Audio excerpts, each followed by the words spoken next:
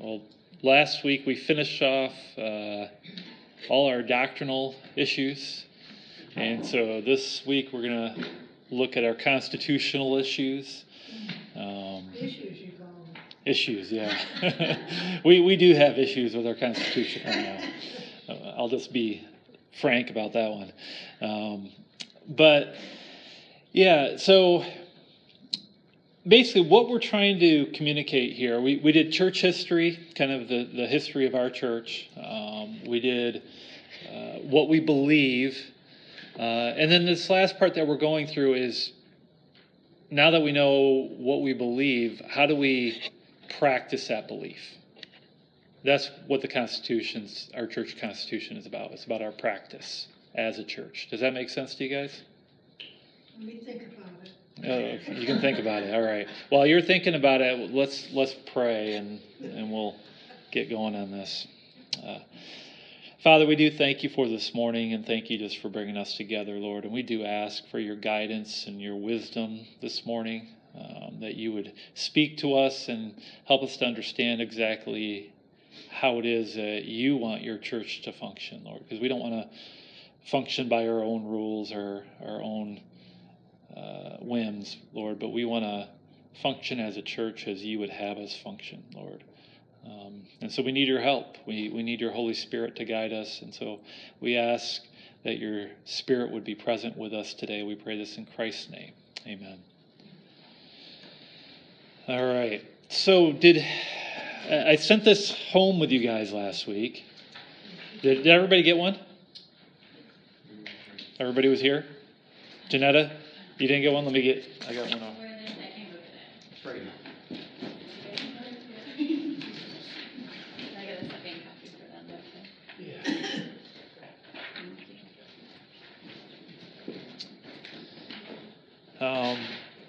So hopefully you guys had a chance to at least skim it. I know it's lengthy. Here's my plan. My plan is not to go through this bit by bit by bit like we did with the doctrinal stuff. But what I want to do is kind of go through some of the scriptures that undergird these things. And so here at New Hope Church, we are a congregational-led, elder-led church, if that makes sense. It's kind of like I guess a hybrid type of thing, where there are certain decisions in our church that we feel the church as a whole need to make these decisions. And then there are some other decisions where we feel like the elders need to make decisions. Does that make sense to you guys? What delineates between... It's tough sometimes. It's tough to understand sometimes. Some things we see plainly in Scripture. Like for example, in Acts, when we were in Acts, let's see what chapter it was. I think it was chapter 6.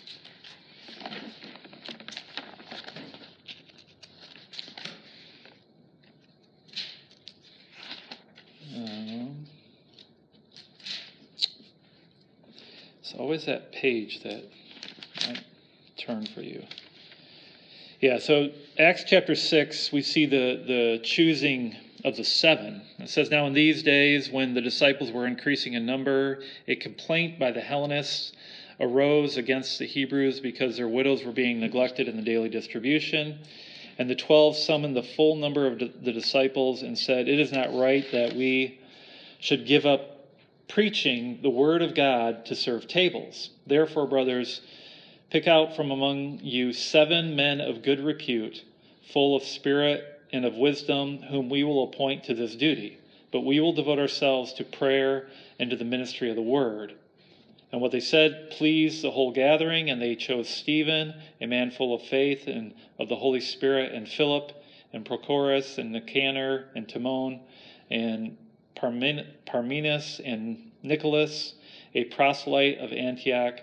These they set before the apostles, and they prayed and laid their hands on them.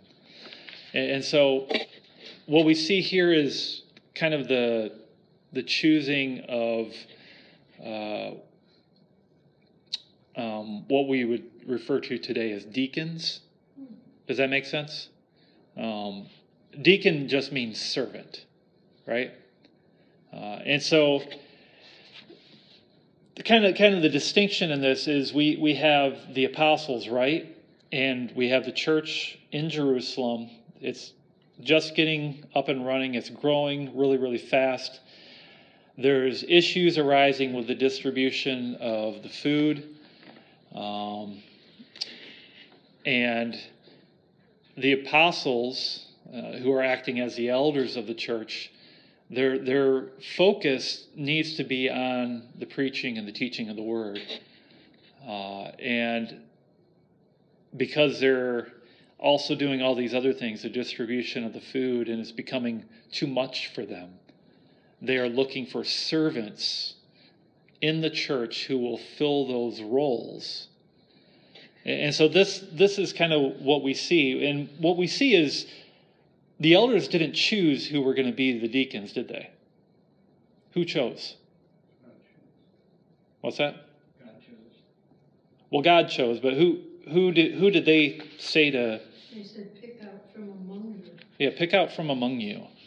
And so the church is the one who chose. And so we see certain things that the church is the one who recognizes people who will fill these different roles. And so, for example, not anyone can just be an elder or a deacon within the church, but that person must be recognized by the church. And so, in order for someone to get recognized as an elder, or for someone to get recognized as a deacon within New Hope Church, well, the church needs to vote on that as a whole. Does that make sense? Absolutely. It says it pleased the whole gathering. Yeah, it pleased the whole gathering. Yeah. Yeah, and so this is kind of how we are structured as a church here. Is there are certain decisions that we feel this needs to be church-wide vote. If we were ever to, say, stop renting and purchase a building or buy land to build a church, that wouldn't just be something the elders would decide. That would have to go before the church. That's a major decision that,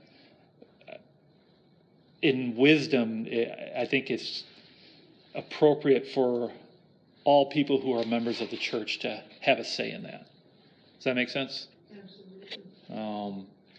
Because it affects greatly. It affects greatly, yeah. It affects greatly the church.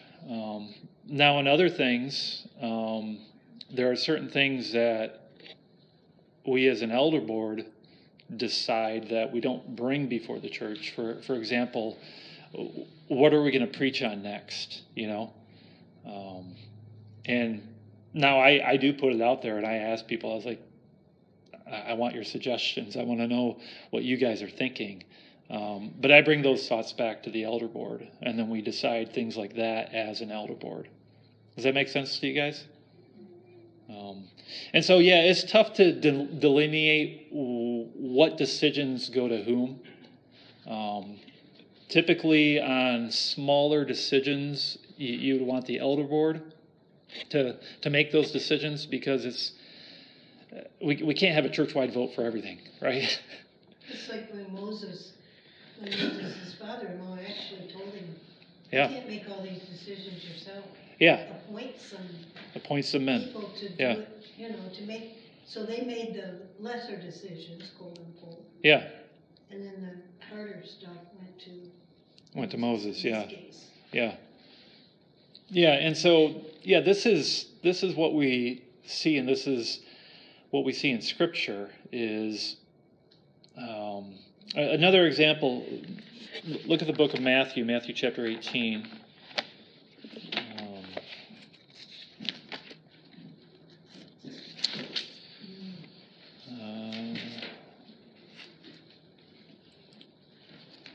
Where is it?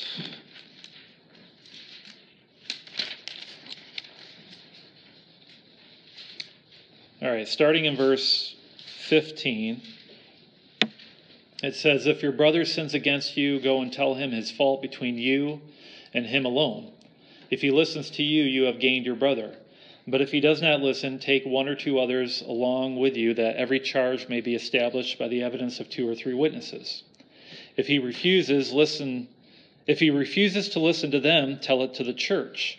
And if he refuses to listen even to the church, let him be to you as a Gentile and a tax collector. Truly I say to you, whatever you bind on earth shall be bound in heaven, whatever you loose on earth shall be loosed in heaven.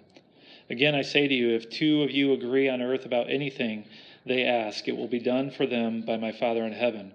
For where 2 or 3 are gathered in my name, there am I among them."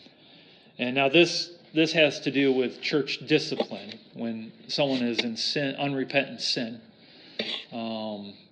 there's a process that Jesus has laid forth to bring that person to repentance.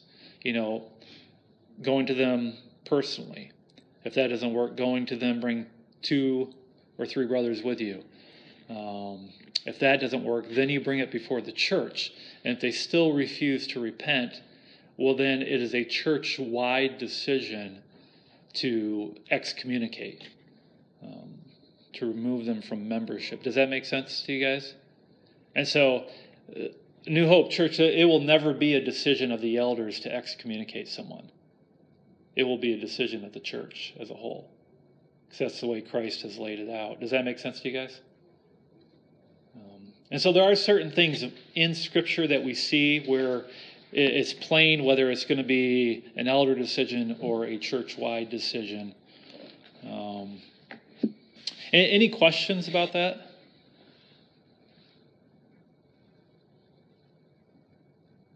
Silence. Does it all make sense to you? Yeah. That being said, I want us to look at what is an elder, what is a deacon, right? Because those are the 2 offices that Scripture gives us when it talks about offices in the church. Elders and deacons. Elders sometimes it's called overseers in Scripture. It depends on what version of the Bible you have. Sometimes the word bishop is there. But if you go to 1 Timothy chapter 3, we're going to look at this. It talks about the qualifications of overseers or elders, and it also talks about the qualifications for deacons as well. It says, "The saying is trustworthy. If anyone aspires to the office of overseer, he desires a noble task. Therefore, an overseer must be above reproach, the husband of one wife, sober-minded, self-controlled, respectable, hospitable, able to teach, not a drunkard, not violent, but gentle, not quarrelsome, not a lover of money. He must manage his own household well, with all dignity, keeping his children submissive. For if someone does not know how to manage his own household, how will he care for God's church? He must not be a recent convert, or he may become puffed up with conceit and fall into the condemnation of the devil. Moreover, he must be well thought of by outsiders, so that he may not fall into disgrace, into a snare of the devil." And so there we have qualifications of overseers or elders, depending on what translation you have. What of these qualifications sticks out to you?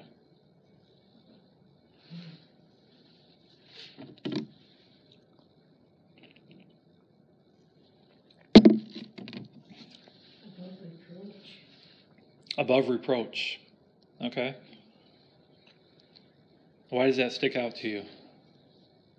Because this is a high calling.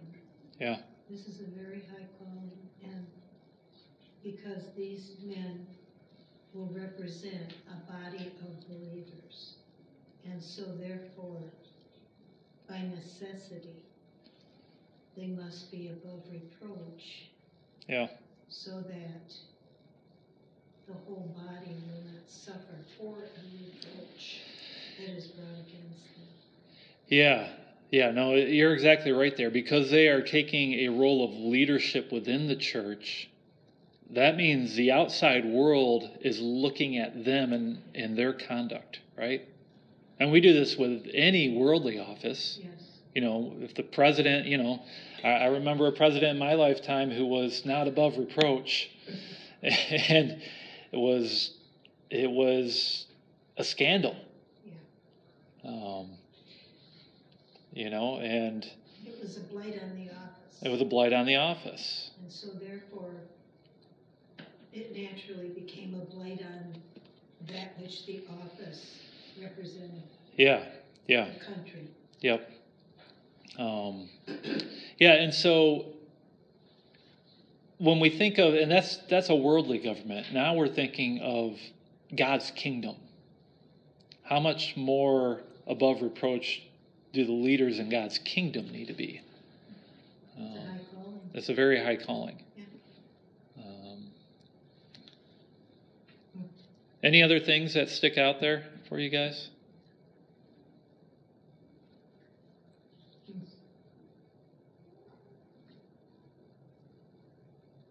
Well, this is a tight sieve right here. It's a tight sieve? Yeah. Yeah, it's not for everyone. Let's just put it that way. And so you see certain things in here. The majority of these things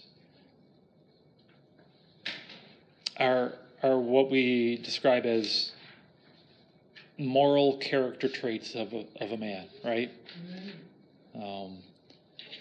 In fact, yeah, go ahead. Christ-like. Yeah. Very much Christ-like. Yeah. And really the only ones that aren't really moral traits, but rather, I guess, would be skills or abilities, would be one, where is it? Able to teach. Hospitable.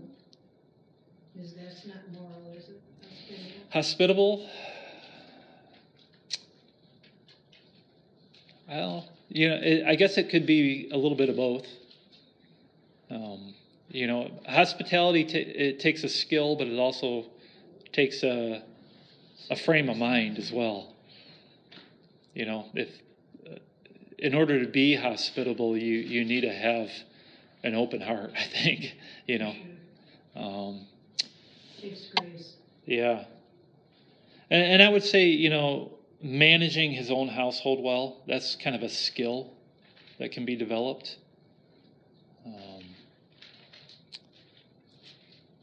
Yeah. But most of them, it's all about how the morality of the man, right? Any thoughts or questions on that?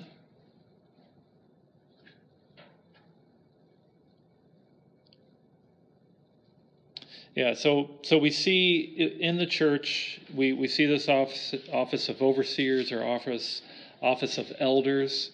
But then if we read a little further, verse 8, we get the office of deacons, right?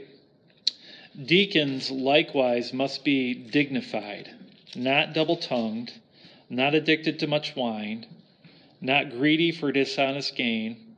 They must hold the mystery of the faith with a clear conscience. And let them also be tested first, then let them serve as deacons if they prove themselves blameless. Their wives likewise must be dignified, not slanderers, but sober-minded, faithful in all things. Let deacons each be the husband of one wife, managing their children and their own households well. For those who serve well as deacons gain a good standing for themselves, and also great confidence in the faith that is in Christ Jesus. So the role of deacons, what do we see there? This too is a reflection of Christ Jesus. Yeah. Bottom line. Yeah, that's a reflection of Christ Jesus, isn't it?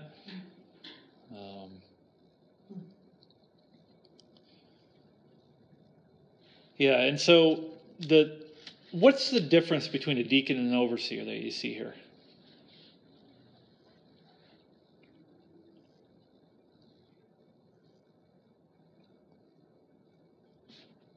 Like, what qualifications does the overseer have that the deacon doesn't have? Able to teach governance. Able to teach governance.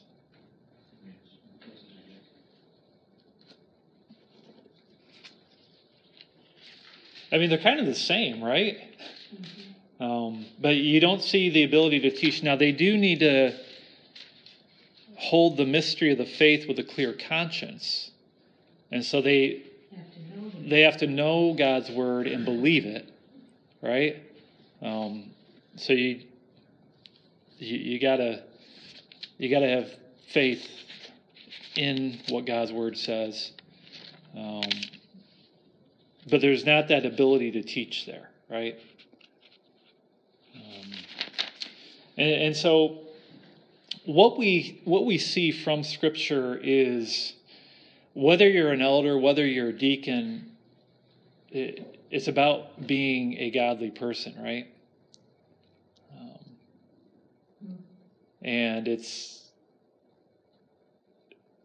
that's first and foremost.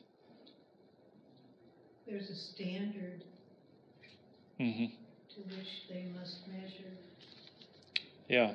And the standard is obviously dictated by the Lord himself.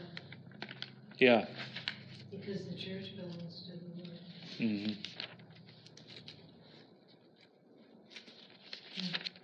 Yeah. Yeah, and so this is how we want New Hope Church to be modeled after these qualifications that we find in Scripture, with the offices of elders and the offices of deacons.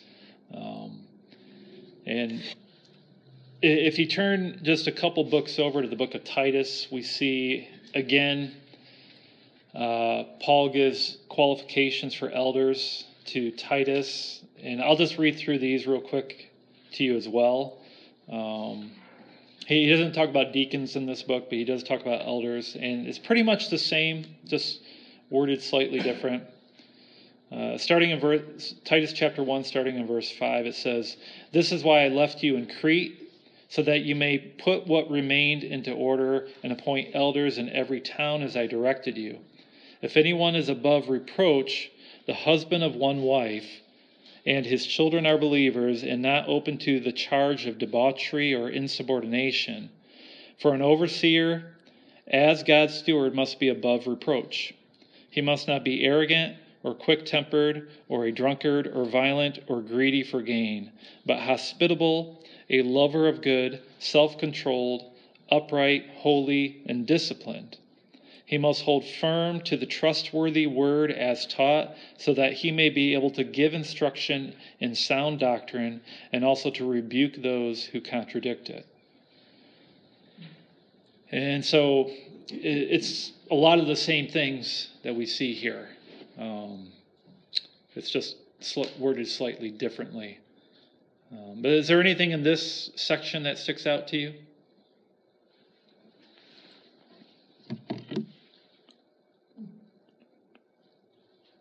He's actually called here God's steward. God's steward, yeah. And so the role of an overseer or an elder is not one of dictatorship, right? It's one of stewardship. And that's what Christ said with his disciples, right? About servant leadership. Right.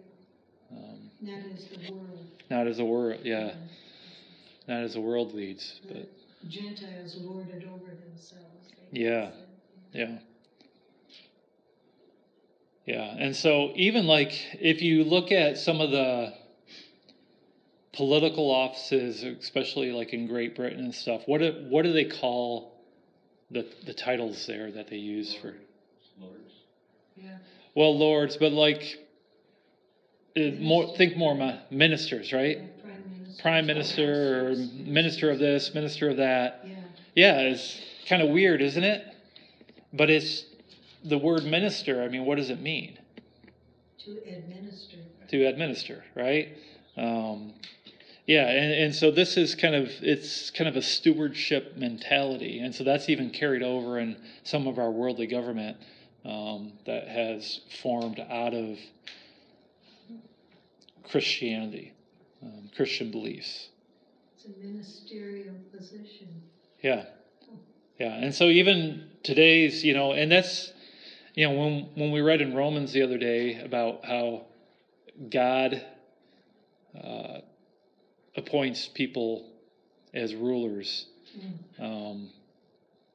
They're there as his servants, and they're there as servants to the people that they rule over. And so there should be no dictatorships in this world. There are, but there shouldn't be.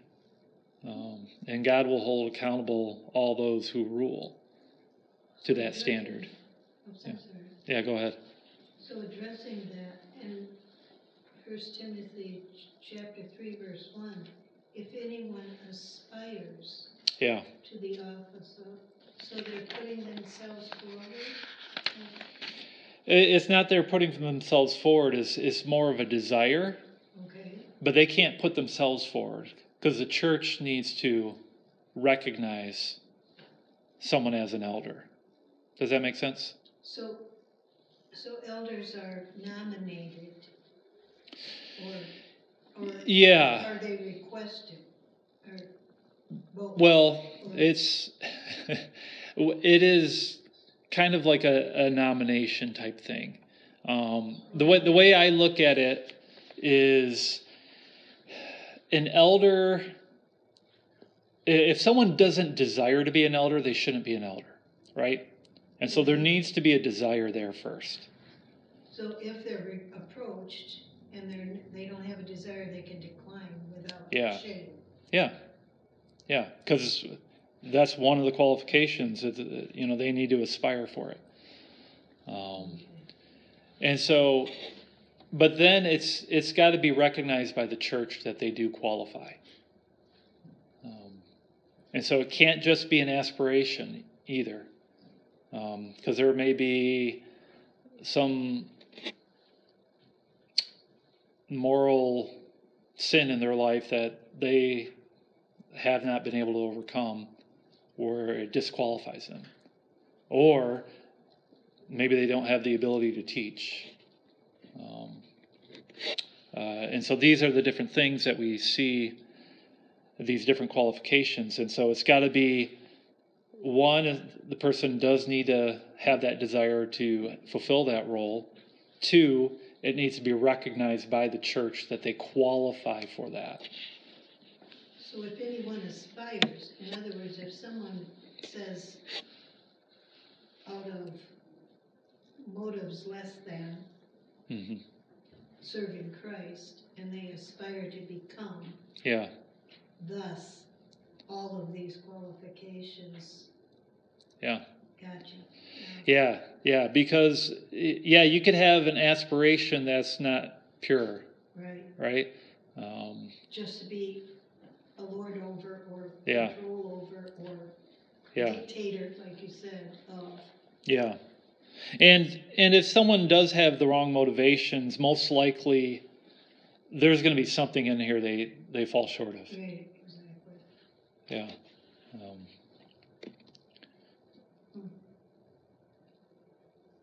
Thank God. Yeah. I mean, God set it up. Yeah, for sure. Yeah. Thank God. Any thoughts or questions on elders and deacons? They're men. They're men. Now with deacons, what we see in here, going back to 1 Timothy 3, there's also a qualification for their wives as well in verse 11. I don't have the Greek with me. Some translations interpret that as deaconess. So their wives or deaconesses likewise must be dignified, not slanderers, but sober-minded, faithful in all things. So deaconesses don't have to be approved by the body? Or just because they're a wife of a deacon, they become automatically a deaconess? Again, Not in our church constitution. Okay, yeah, Say it that way. yeah. and not in our church constitution, and It doesn't mean that the deacon shouldn't then still be qualified. yeah, Yeah, exactly. I don't have the Greek with me right now, but the word wife here, it's ambiguous in the translation of whether that should be translated as wife or whether that should be translated as deaconess. I'm not exactly sure, to be honest.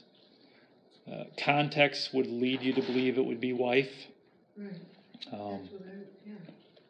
But they choose the wife of, for a man to be a deacon, his wife must be, and then there's the sieve of what she must be. yeah, So if she's a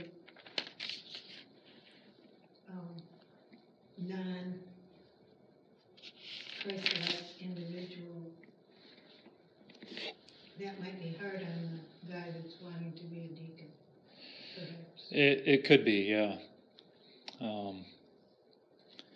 Yeah, so, but yeah, it's a challenge though, isn't it? What we have going on in our church right now is we have an elder board. We have those of us who have been, I don't know if we've been officially recognized as elders by the church. Before I got here, was there a vote, Jay? No? And so, yeah, see, we're not following our Constitution. We acted as founders. As founders? Separate terminology. Okay. With the expectation that someday would be leading into following this model. Okay. So, Okay. again, our church being small and not having the capacity for all of these offices, Yeah. we simplified it by just by changing, not changing qualifications, but changing a name in that, and then going thus by the founder of the church, founders of the church versus elders of the church. So, Yeah. And so, yeah, I guess the governing body of this church right now would be the founders and acting as elders, and myself as pastor. And I would be recognized as an elder because when you vote in a pastor, you're also recognizing that person as an elder, if that makes sense. I was curious about that. Yeah. And so there's kind of de facto vote there as well.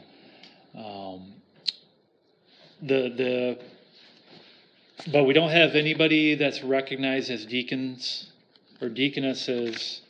And if you read through this, there are other things in here too. There's, if you go to page 5, or under Article 5, under Leadership and Government,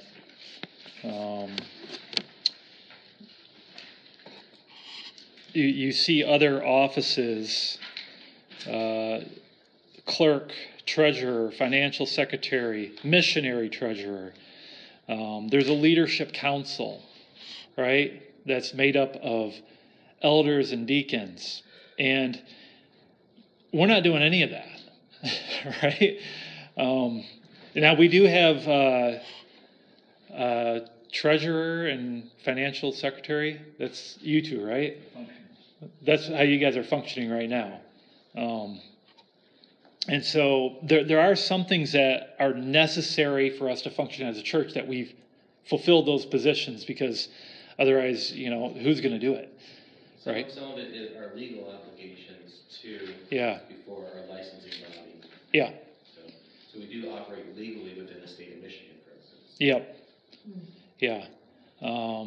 And we have people within our church who I would say qualify for deacons and are acting as deacons, but they have not been recognized as deacons, if that makes sense. Deacons and deaconesses. For instance, Kelly is leading our worship team pretty much every Sunday. She's acting as a deaconess. She's using her gifts to serve the church in a manner that's godly. She has godly character from what I can tell. But she's never been recognized that way. And there's others in our church as well. And so this is something that the elders and I have been looking at over this past year. We've been going through this Constitution. We actually have, I'm not going to give this to you guys today yet because we need to discuss it more as an elder board before I hand it out to you guys. But we're going to be doing that next Saturday. But we've got a whole revised version of this Constitution, because what this Constitution is, it's basically, I think we took it from 5 Points, is that right? There were contributing pieces from 5 Points and other churches. Okay. So we took this from other churches. When this church was founded, it made it our own, yet it really doesn't fit our church, because this fits like a much larger church with things established already. And so you could say we hope to aspire to these things, but honestly, we should have a constitution that looks like our church and that fits what we want to do and how we want to govern our church. Does that make sense to you guys? And so that's what we've been working on as an elder board this past year. Now, again, even though the elders are working on this needs to be a church-wide decision. We can't just change the Constitution because we're the elders, because this affects everyone greatly. And so our plan is to meet this Saturday. We're going to discuss this and hopefully fine-tune it a little bit more, and then present it to you guys. And then in January, we will have our annual meeting. And at that meeting, what we plan on doing is we're going to vote on the new Constitution. Either it will pass or it will not.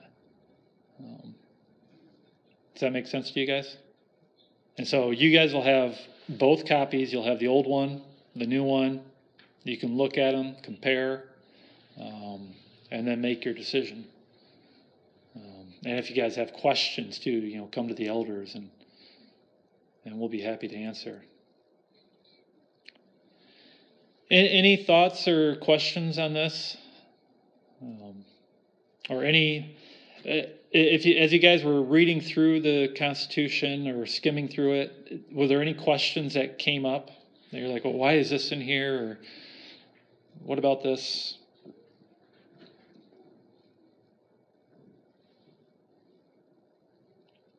I'm thankful that it's being done. Yeah. It only makes sense that we have a constitution that we can adhere to. Yeah. That is applicable. Yeah. Talk about aspiring. Yeah. And there's a reason why constitutions get amended, right? Because churches grow, churches shrink, churches adjust over time. Now we want God's word to be our guide. But, it does matter. If you have a small church, you can't fill, all these different committees and, Not only that, outsiders that are interested in our church need to know what our church is. Yeah. This Constitution describes what we long to be. Yeah. Attempt to be. Yep. Well, not maybe this one, The one we're working on. The one we're working on, yeah. Just to be clear, the areas that we're primarily talking about modifying are the areas of the offices. The rest of it has minimal to no change that we're recommending. So, Well, yes and no. I would say it's the offices. Also, our covenant. We kind of reworked our covenant as well, because we had our covenant in here, and then we also had a membership form that people filled out with a different covenant on it. And we're like, why do we have two different things? Why aren't they lining up with one another? And so we kind of merged those two together and simplified it and made it more concise, I think, or maybe a little bit more accurate. Is the covenant a mission statement? Do we have a mission statement? No, the covenant is the agreement that we make as members to one another. Between the church and the person. Yeah, church and the person and The God. member, so the church and the member, and then the member to the church. Yeah. So Yeah. it's a two-way covenant. Yeah. Yeah, The and mission statement is what, if we had a mission statement, it's what our mission is as a church. yeah, I don't know if we had a mission. Do we have a mission statement? Technically? No, I don't think we do. I mean, the mission statement would probably be the Great Commission. I would, Yeah. you know. Right. We don't have that written out as far as what our, The preamble is, a brief description of. Yeah, the preamble says, the Bible admonishes us saying, let all things be done decently and in order, and whatever you do, do all to the glory of God. To this end, we do, as members of the New Hope Church of Oxford, solemnly and sincerely set forth the following constitution by which we willingly and joyfully agree to be governed. Then the foundation, purpose, and authority, that gets into why we're a church. Yeah. Yeah. yeah, there it is. Purpose. Yeah, the purpose. The purpose of this church shall be to glorify God according to the scriptures. It shall seek this end through corporate worship, the proper administration of the sacraments of the Lord's Supper and baptism, the defense and propagation of the gospel and evangelism, mission and loving deeds, the nurturing and education of the saints, and devotion to live according to the precepts and examples of the church of our Lord Jesus Christ. Yeah. Well, that really is our mission, isn't it? Our purpose. Yeah. Yeah.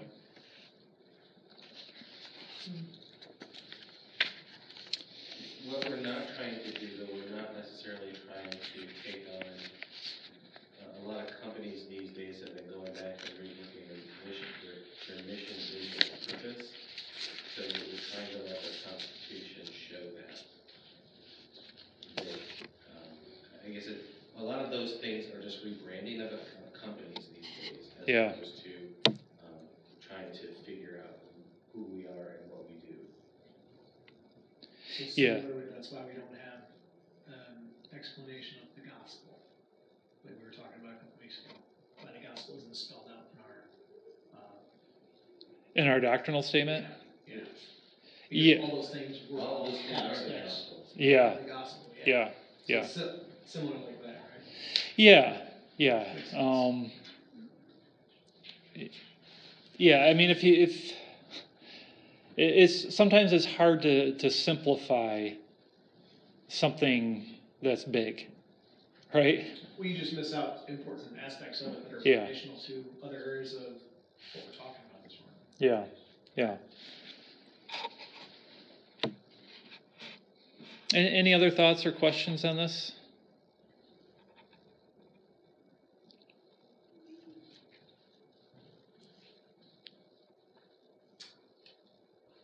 Okay, getting back to Yeah. the gospel. Yeah. When I first became a Christian, I went through a 2-year discipleship program by the NAD Press. And in that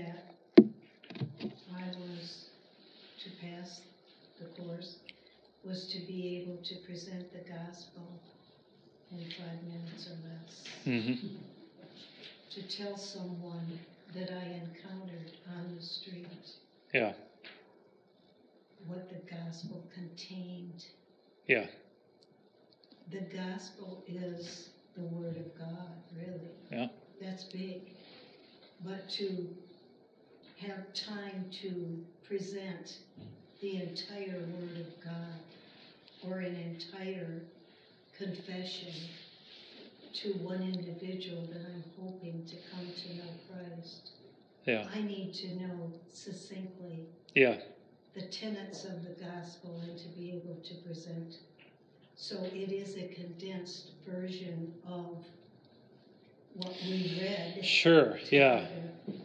We only have so much time with certain people, right? And rightly so. Yeah. I mean, Yeah. And so if someone asks what the mission of our church is, I would give them the Great Commission. Go therefore and make disciples of all nations, baptizing them in the name of the Father, the Son, and the Holy Spirit, and teaching them to obey all that I've commanded you. And lo, I'm with you always till the end of the age. That's the mission of every church. And similarly, there are scriptures that surmise the gospel in several sentences. I Sure, talked about yeah. John 3:16. John 3:16. Yeah. Another one that pops into my head is God made him who knew no sin to be sin, that we might become the righteousness of Christ. Yep. Yep. well, to me, the gospel is we're sinners.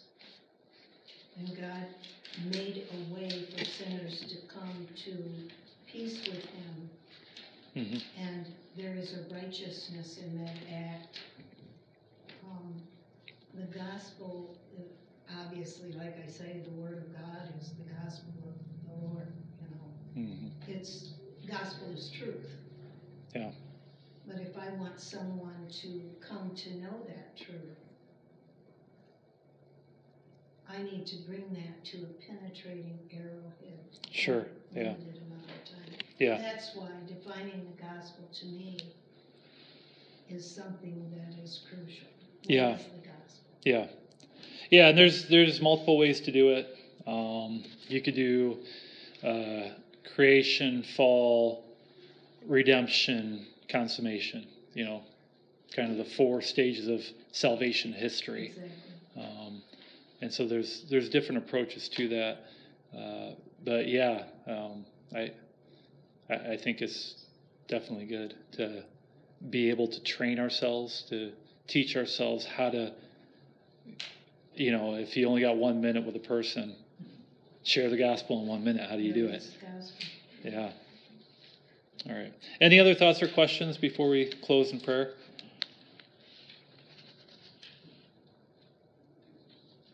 All right. And like I said, elders and I will be meeting this weekend.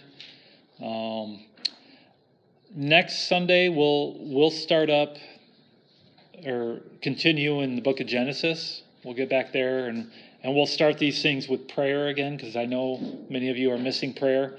But time was limited for us to go through all this stuff. And so we'll start praying with one another again as well next Sunday. And I'm looking forward to that. But let's pray right now. Father, we do thank you for this morning. Thank you just for bringing us together. And we just thank you that you have given to us your church, Lord. You have formed us into a family, into your body, Lord. And you've told us, you've instructed us through your word how that body should function. And so we praise you for that, and help us to understand that in clearer and clearer ways as we continue to grow in our faith. We pray this in Christ's name. Amen.